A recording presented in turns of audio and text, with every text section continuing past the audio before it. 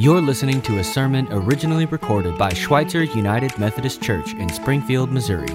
Thanks so much for listening. Now, on to the message. Well, friends, good morning. Happy New Year. My name is Spencer. I'm the pastor. If you have your Bibles, turn with me to John chapter 5. We are going to start a new series this morning.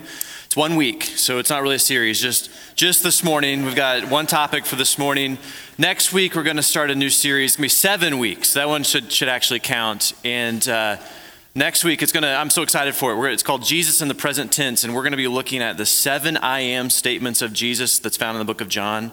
We have stained glass in the sanctuary that reflect the 7 I am statements that come from John, and we're going to explore those. And we're calling it Jesus in the Present Tense because the promise is that Jesus can change our life today. It's not just abstract statements that we read in the Bible. These are practical ways that Jesus changes our lives. So we're going to look at these 7 things that Jesus gives us that are practical ways that he changes our lives. So that'll start next week. I'm really excited. Today, to kick off the new year, I know that lots of you have made resolutions. Many of you have already failed. It's okay. No judgment here. I stopped making resolutions a long time ago because I know myself. I'm not going to set myself up for failure. So as we start the year, though, we do think self-improvement, and we think about the things that we can grow in and what we want the new year to be different than the last year. And so this morning, to kick the year off, I just want to ask you a question. And this question isn't mine. It comes from Jesus. And we're going to explore this question because when we talk about the things Jesus says, oftentimes we talk about his parables and his stories or his teachings. We don't often talk about his questions. Jesus asked incredible questions. And he asked the kinds of questions that when you stop and pause and kind of peel back the layers of these questions, they're very profound and challenging kinds of questions. And that's what a good question can do, is it challenges you at a deep level, because questions have a way of cutting through all of the excuses you make in your life. I make in my life, I should say. They cut through those and they reveal what's at the real heart of who we are and what motivates us. And so we're going to look at a question today because that's what a good question can do. I used to have this boss. He's the smartest person I've ever known. His name is Dwight. And I apologize because I've met a lot of smart people here, but Dwight is still the smartest person I've ever met. And the reason he was so smart was because he was my boss, and I would walk into his office 100% convinced of a position that I was going to take. And I was going to advocate for X, Y, or Z, whatever it was. And I would lay it out before Dwight, my boss, and he would just sit there, and then he would never tell me his opinion. He would just start asking me questions. And then I would exit his office 100% convinced of the opposite position, because that's what a good question can do. It reframes how you think. And for me, this question we're going to look at today is one of those kinds of questions. It may seem simple on the surface, but as you peel back some layers and dig at this question a little bit, it becomes very challenging. And I think it's a good question for us to ask as we enter into a new year. So John chapter 5, we're going to read about 9 verses here. Here's how it goes. So sometime later, Jesus went up to Jerusalem for one of the Jewish festivals. We think this is Passover. We're not for sure, but we think it's Passover. And it says, now there is in Jerusalem near the sheep gate a pool, which in Aramaic is called Bethesda, and which is surrounded by 5 covered colonnades. Here, a great number of disabled people used to lie, the blind, the lame, the paralyzed. Now let's pause here. We're going to get to this question in just a second, but I want to pause here to wrap our minds around this setting that Jesus is in here. You have this gate here that's called the sheep gate. This is a real place in Jerusalem, a gate that enters in. This is called the sheep gate, obviously, because this is where the sheep would enter. It's near the temple, and so the sheep would enter here because they'd be used in the temple for the sacrifices or the worship. And this would be the quickest entry that someone would walk into the temple or to walk through the gate in order to get to the temple. And here's where the disabled people would lie. Now, when you think about being disabled in the first century, you have to wrap your mind around what would that have been like to be disabled in the first century. There's no health care.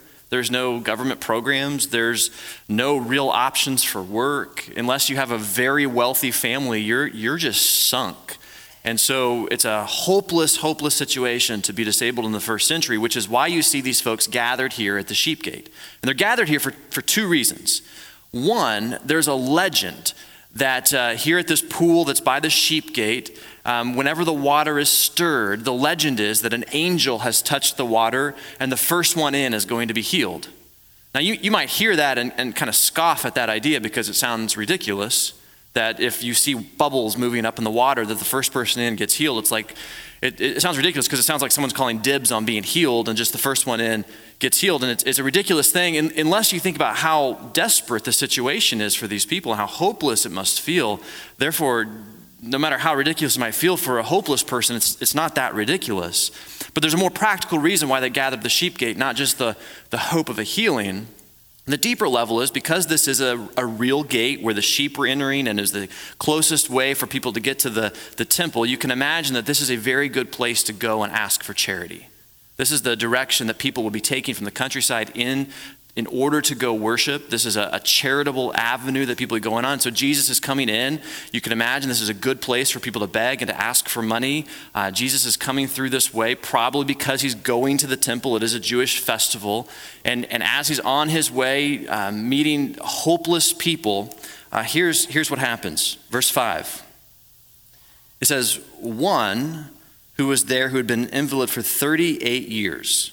38 years. When Jesus saw him lying there and learned that he had been in this condition for a long time, he asked him, do you want to get well? Do you want to get well? Here's the question I want us to wrestle with today. Do you want to get well?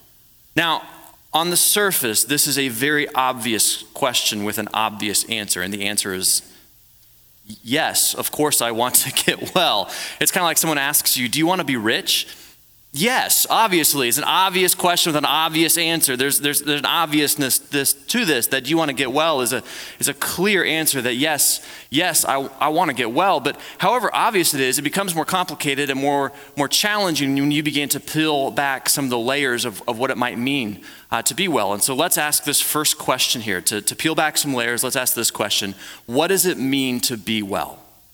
Now when Jesus is asking this in John 5, pretty clear what this means. It means for this person who's disabled, for him to no longer be disabled. Likely this means walking. The story later on will show that he can't walk. And so clearly this is a physical way of being well and that Jesus can offer for healing in that. And certainly I just want to be really clear. I very much believe in the miraculous healing power of God. I pray for people to be healed. I believe that God does things that I can't explain, and I'm good with that. And that's about the deepest explanation I have for the miraculous healing power of God, that God does things that I can't explain, and I'm good with that. I really believe that. However, I also believe that there's more to being well than just our bodies. And so when Jesus is talking about this question of do you want to get well, I think we do ourselves a disservice when we think of this only in terms of our physical health, that he might be asking this question. And I think that for a few reasons. One, I just think about the setting. There's all these people near the sheep gate, and Jesus walks through, and it says there's lots of disabled people around this area. And I tend to think that it is God's will for people to be well. So why is it that Jesus only talks to this one person and not all of the people who must have been there who are also disabled? He only talks to this one person and only invites this one person with this question of being made well. So I can't tend to think that if it's God's will for everyone to be well, that why doesn't Jesus heal everyone who's there at the sheep gate, which is how Jesus operated in the Bible. When he goes and heals people in different settings and situations in the Gospels, Jesus never heals everybody. He heals specific people in these times. And so I tend to think it has to be more than just our physical bodies. And if you dig at this a little bit more, it becomes, I think, more interesting and more compelling, especially when you think about how this word heal in particular is used in different places in the New Testament. For instance, let me read this to you. Matthew chapter 9 is a story of healing that Jesus provides to a woman who's had these problems for years and years and years, and this woman is healed miraculously by Jesus. And here's what the Bible says about this. Matthew chapter 9, verse 2. Jesus says to her, "Take heart, daughter," he said, "your faith has healed you."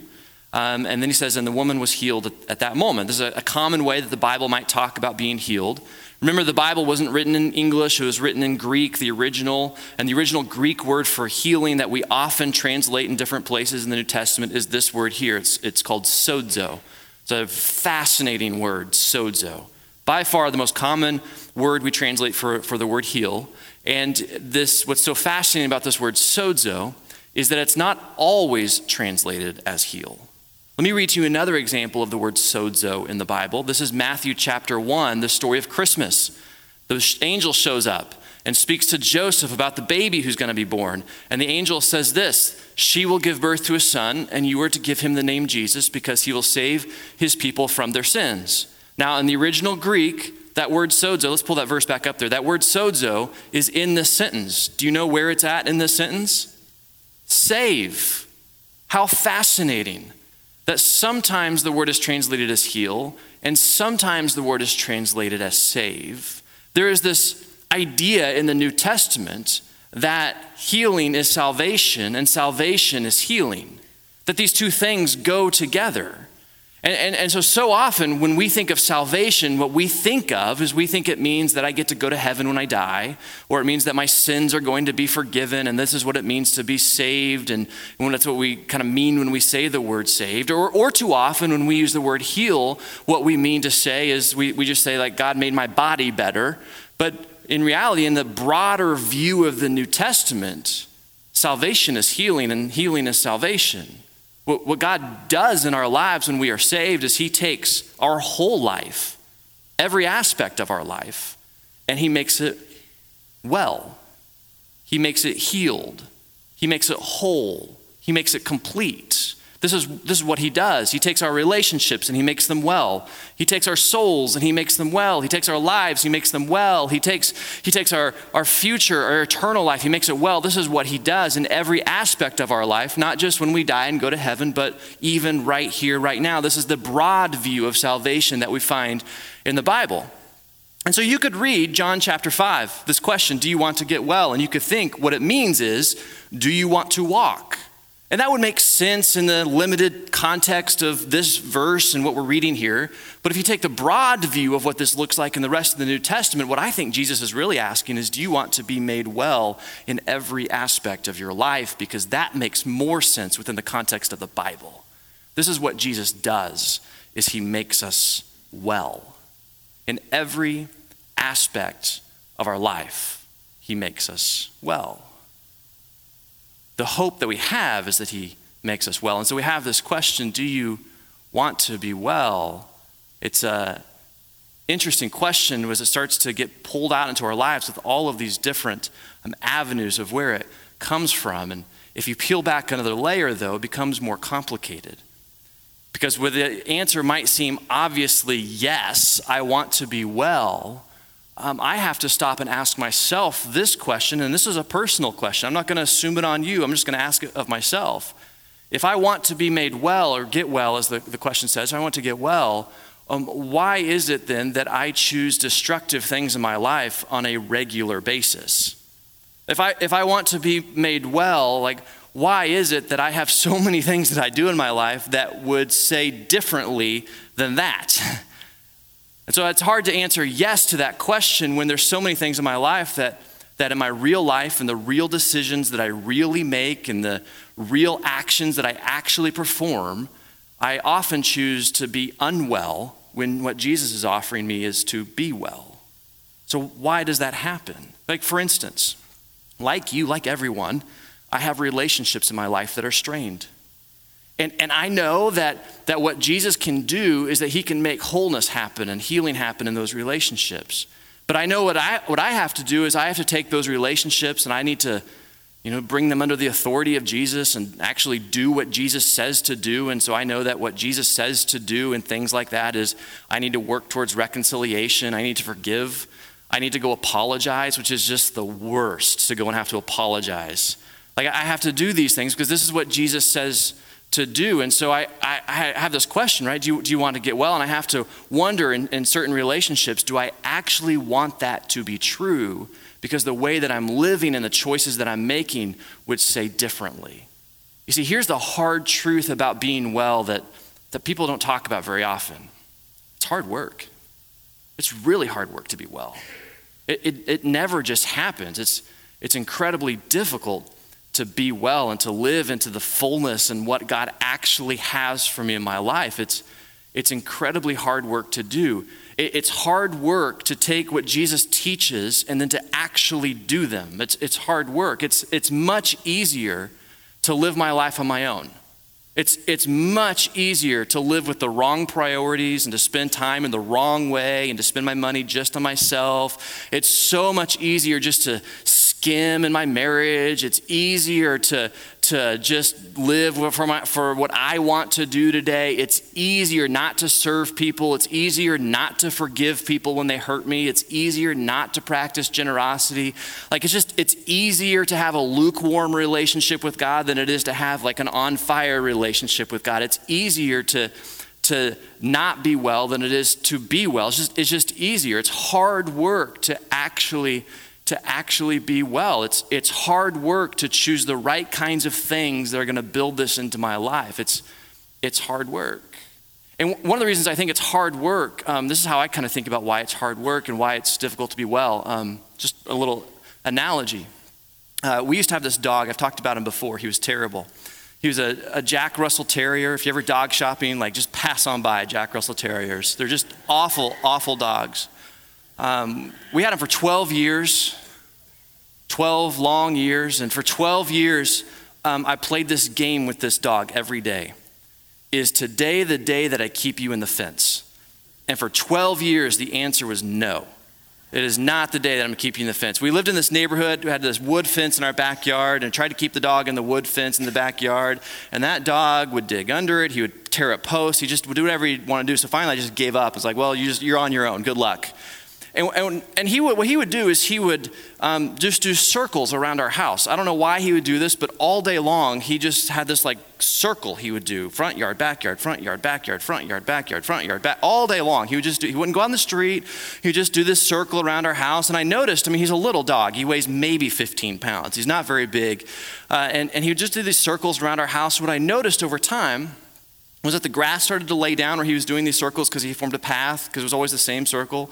And then what really astounded me was what I started to notice that there was an actual groove that was being formed in our yard because this dog was going around it over and over and over again. It just blew my mind that this dog put a rut in my yard because he weighed 15 pounds. But as I think about that, I think this is the real reason why it's hard to get well, is because just as this dog, what he did with very small body, but with repeated actions, he formed a rut in my yard. This is what we do. We form ruts in our lives. And the longer we live with ruts in our lives, the harder it is to choose to be well. The harder it is to choose the actions of bringing my life under the authority of Jesus and to live in this way that actually does the kinds of things that Jesus taught to do. We form ruts. We have the same things that we do over and over and over again, the same patterns, the same way that we treat people, the same way that we spend our time, the same way that we think about what we want in life, the same things that we do day after day after day after day, and we end up having these ruts in our life where we just stay in the same place in our life and we don't live into what God has for us. We don't live into this wellness that he offers us. This is what happens in John chapter 5, actually. If we keep reading, remember Jesus asked this question, do you want to get well? Here's what the person, the invalid, the paralyzed man says back to Jesus, is verse 7. Sir, the invalid replied, I have no one to help me into the pool when the water is stirred. While I'm trying to get in, someone else goes down ahead of me. Now think about this for just a second. The question Jesus asked was, do you want to get well? Yes or no? He comes up with an excuse of why I can't do this. This is a rut. This is what real life ruts look like. Here's the question. Do you want to get well? It's a yes or no question. I'm so stuck in a rut for this person. This person's so stuck in a rut that he can't imagine what life looks like different than the problem that he has today.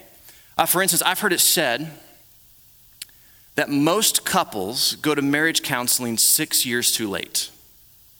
I don't know if that's true or not, but it seems true. That for most couples, they live in the rut for so long that they can't imagine what it's like to live differently. That's what a rut is. That's what this guy's doing. It's a rut. I can't imagine what it's like to live differently. I can't imagine that I could be well. I can't imagine that life could look different than it looks right now. So do you want to get well? Well, here's all the reasons I can't get well. Jesus looks back to him, verse 8, and just says to him, get up. That's how you should read it. Get up, pick up your mat and walk. Stop making excuses. If you want to be well, here is your opportunity. This is what I can do for you. If you want to get well, it's right here. So verse 9, at once the man was cured. He picked up his mat and he walked. And so this morning, I wanted to start the year off with a simple question. And at the surface, I know it seems really simple and obvious, but I think as you dig at this question and peel back layers, it becomes more complicated. And so this morning, first Sunday of the year, just a simple question before you. It comes from Jesus, and I just want to ask you, do you want to get well? And in your life, thinking about the entirety of your life, and all the places of your life that is the real you, not just your Sunday morning you, but the real person who makes real decisions, who has real relationships and real struggles, real pain, who has real questions and real doubts. Do you want to get well? And more importantly, maybe the question needs to be this. Where do you think Jesus would ask this question of you? Like where in your life, in the different relationships and places in your life, do you think Jesus might ask you this question? Because where in your life are you living for less than what God has for you? Where in your life are you living for less than the will of God for you? Because anywhere you're living in that place, you're not going to be living into the fullness of life that Jesus offers. You see, Jesus came to save us. And that doesn't just mean that we can go to heaven. It means that we can have a full life now. It means that we can be made well now. It means that God can be moving miraculously in our life now. It means that the broken places can come together now. It means that the broken relationships can find healing now. It means that we don't have to keep living in the same ruts with the same doubts, the same questions. We can live differently now. And so I just wonder, do you want to get well? And where do you think Jesus in your life might be asking that question? Maybe for some of us, it is, quite just like the story, it's our physical health. Maybe there's some of us who are not honoring God with our bodies, and we need to make changes in our physical health in order to be well in that area. Maybe there's others of us here who it's our emotional health. That Jesus is going to ask us this. Do you want to be well in your emotional health? Because you are living with fear, anxiety. Maybe some of you are living with depression, and you need to do the hard work because it's hard work to be well. You need to do the hard work of seeing somebody, counseling, finding healing for this emotional unhealth that you have. Maybe there's others of you who it's relationships. And for you to be well because there's a strained relationship somewhere in your life, it means that you need to take responsibility for the reconciliation. Offering forgiveness, making an apology, doing whatever it is you can do to find peace because this is what Jesus teaches us to do. Maybe there's others of us, it's financial. We have a rut of spending and we need to get out of that rut and we need to take Financial Peace University or some other opportunity where we can learn new habits. Maybe others of us, we're not where we want to be with God. We're in a rut with God. We're not growing spiritually. We're not where we want to be. And maybe this morning there's a question that Jesus is asking you. Do you want to be well in your relationship with God? And you need to do something to get out of that rut.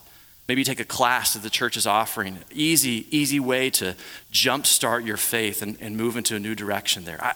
I don't know. But I just want you to wrestle and ask a question this morning. It may seem simple on the surface, but I think there's all kinds of questions that become more complex as you peel back these layers. And so I just wonder if Jesus was asking you this, do you want to get well? You've just listened to a sermon originally recorded by Schweitzer United Methodist Church in Springfield, Missouri.